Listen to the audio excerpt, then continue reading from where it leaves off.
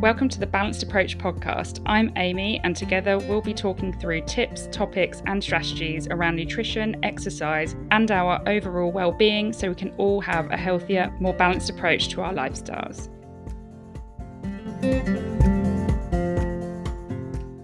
Hello. I want to firstly apologise for getting this episode out. I've been very busy moving out of London to a completely another county.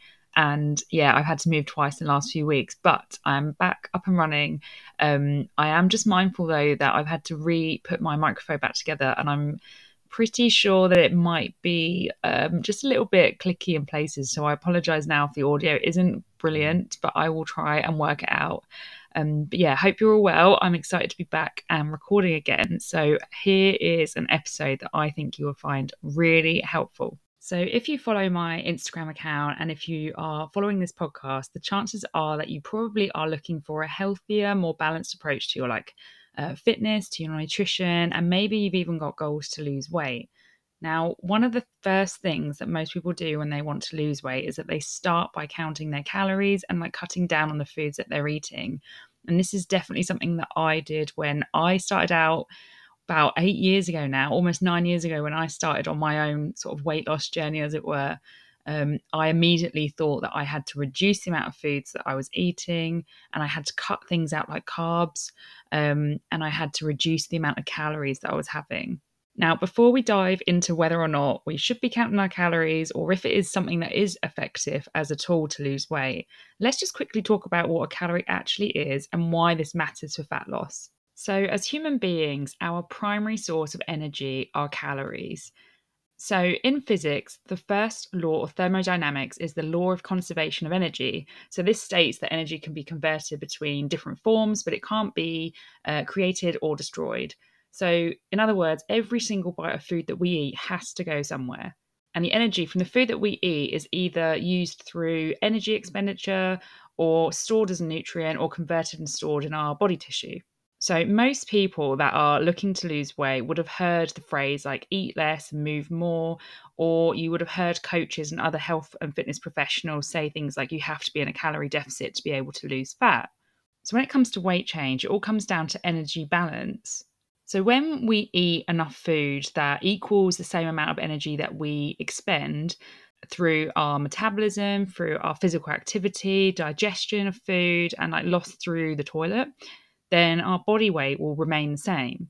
But when we eat less food and we expend more energy, then we will be in a deficit and we will lose weight. And the same is in reverse. So if we eat more food than we are expending, then we will be in a surplus and we will gain weight. So the way that we can tweak our energy balance if we are looking to lose weight is we could do it through 3 different ways, basically. So the first way could be that you do it through your nutrition. So you reduce the amount of foods that you're eating, effectively the calories in total that you have day to day, week on week, to be able to create a deficit so that you are able to lose fat. Now, the second way you could do this is to keep your diet the same and increase your physical activity level so that you're suddenly increasing the energy that you're expending. Or the third way, and the way that I would personally recommend my clients to do, is a combination of the both. So you're not too much in a deficit, but you're also moving more. Now, the reason I would recommend the combination of the two is because physical activity alone has so many benefits. It can really help support your mental health in a positive way. It can really help increase your cardiovascular fitness. It can also really support your day-to-day living, just being able to be more flexible, being more mobile, and increasing your strength. So a lot of people don't have a huge amount of time. So the last thing they want to do is be increasing the amount of time that they need to spend at the gym or going for a run or whatever form of exercise they do. So a lot of people instead look at their diet and they will resort to counting their calories and reducing the amount of foods they eat to be able to create a calorie deficit.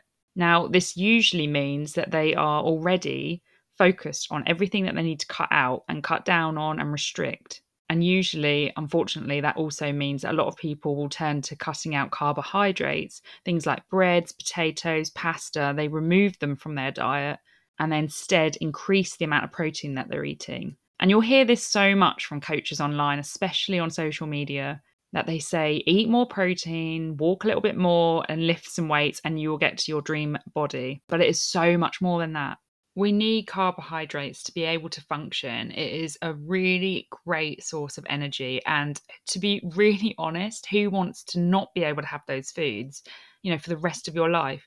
The problem that people have when they go on some sort of diet or they change up their nutrition, they have it in their head that they are only going to do it for a few weeks, few months until they reach their dream body weight. And then they'll just go back to whatever they need, or they think that they'll just reintroduce those foods and they'll be absolutely fine. But the reason it never works is because it's not sustainable. When we're told that we can't have something, or we tell ourselves that we can't have something, it just promotes this fear of missing out. Every social event that you go to, and Christmas that's coming up, like, are you really not going to say yes to a single piece of chocolate in the office, or Christmas cake when it comes around, or roast potatoes for your dinner? And unfortunately, when we do have really strict calorie counting, it can actually cause disordered eating. It can create fear around having carbohydrates or having what we would have deemed previously as a normal meal with meat, potatoes, veg, that kind of thing. And don't forget, food should be enjoyed. It is normally quite central to a lot of family events, get-togethers with friends, and even at work nowadays. So, if you're on a really strict calorie counting diet, I want to ask you, where did you find out, A, how much you were meant to be eating? Did you Google it? Did you get a recommendation from a health and fitness coach or professional? Or are you just kind of guesstimating because you've got maybe a Fitbit or an Apple Watch and it's telling you how many that your calories that you're burning every day? Secondly, I would ask you, how are you tracking your calories? Are you using MyFitnessPal? Are you using Fitbit, for example? I know that you can track your food intake through an app that's already synced up to your watch. Now, the thing to be wary of when we do this, when we have all these apps that are integrated and they're syncing up, they're amazing for getting data. If that's your kind of thing and you love it and it motivates you to be healthier day to day, then that's great. However, it's important to know that a lot of the time these apps will then increase your calorie intake for the rest of the day the more that you move. So the more you walk about, or if you go to the gym and you do a session, it will suddenly increase the amount of calories again that you need to use.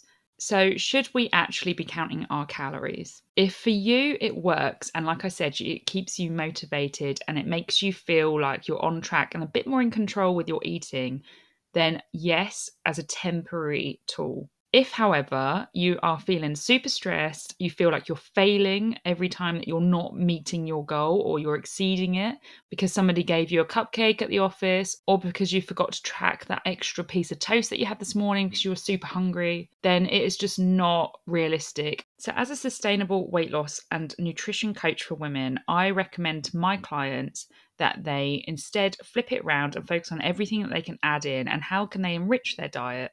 So looking at getting a wider range of nutrient-dense foods. And a really easy way to do this is simply looking at the snacks that you have and just starting small.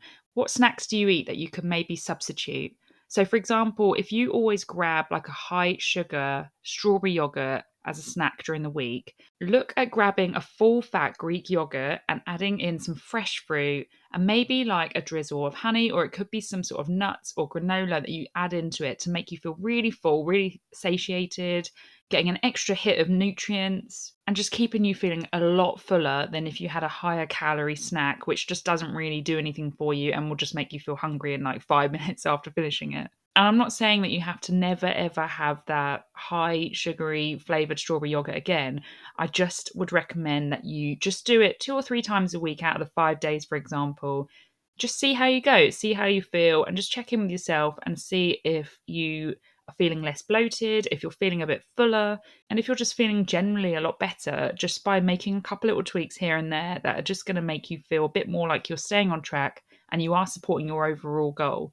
Now, this is something that I do with my sustainable weight loss one-to-one coaching program because I totally get it when you start a new workout and diet plan and you basically are probably scared of letting go of calorie counting. Nobody likes to feel out of control with their weight. And it's horrible when you step on the scales and you're just put in so much effort over the last few weeks and you're just unsure as to why it might be the same or why it's going up.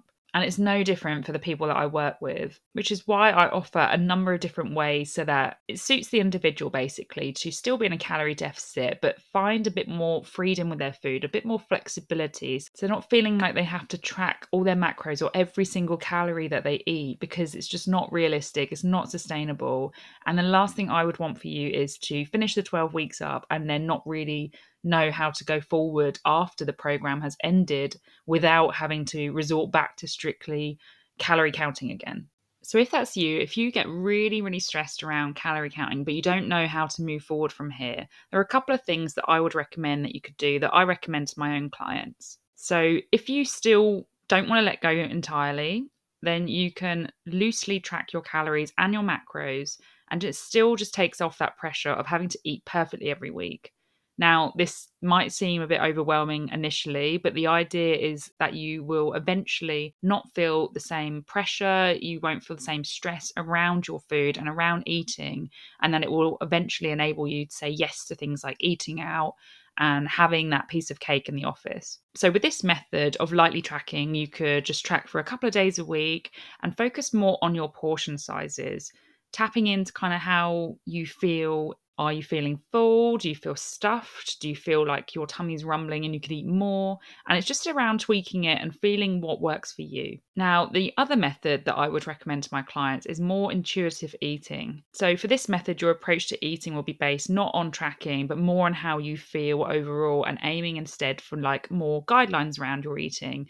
So this could look like having a target to have 3 healthy meals a day, or maybe a couple of snacks a day, and just really focusing on building a balanced plate at every single meal. Now, a thing that really helped me and still helps me to this day is just measuring the odd portion of things. So stuff like rice or pasta, sometimes if you just free pour that into a pan, you might end up with about 2 or 3 adult portions. So sometimes it can be really helpful to just quickly measure out dry food before you cook it. And it just helps you kind of understand a little bit more about what works for you. So understanding when you feel satisfied is actually really helpful as well, because a lot of the time we will sit in front of the TV or in front of our phones and we inhale our food. We're just eating so fast that we forget to kind of check in and feel, how full are we? Are we going to stop when we feel satisfied rather than stuffed? And there is a big difference there. One of the things I would encourage you to do is really try and be a bit more mindful with your eating. So I hope these tips are really helpful. And if you are in a calorie deficit, or if you do feel like you should be counting your calories, or you actually want to try something different and let go and feel a bit more free with your food, then try out these tips and let me know how you get on. If you also want to know how varied your diet is or where you could be making tweaks, I'm actually offering a free nutrition audit for 2 people. So if you head over to Instagram and follow me if you're not already, my handle is @amy.lee.jackson. I will drop a link in the show notes. Then I will be selecting 2 people to do a free nutrition audit, and I will be sharing how I am analysing this audit on my page so that you can also see where you might be able to make tweaks for yourself. Thank you so much for listening. Please do screenshot this or share this episode on Instagram stories and tag me in so I can see who's listening. And I will catch you in the next episode.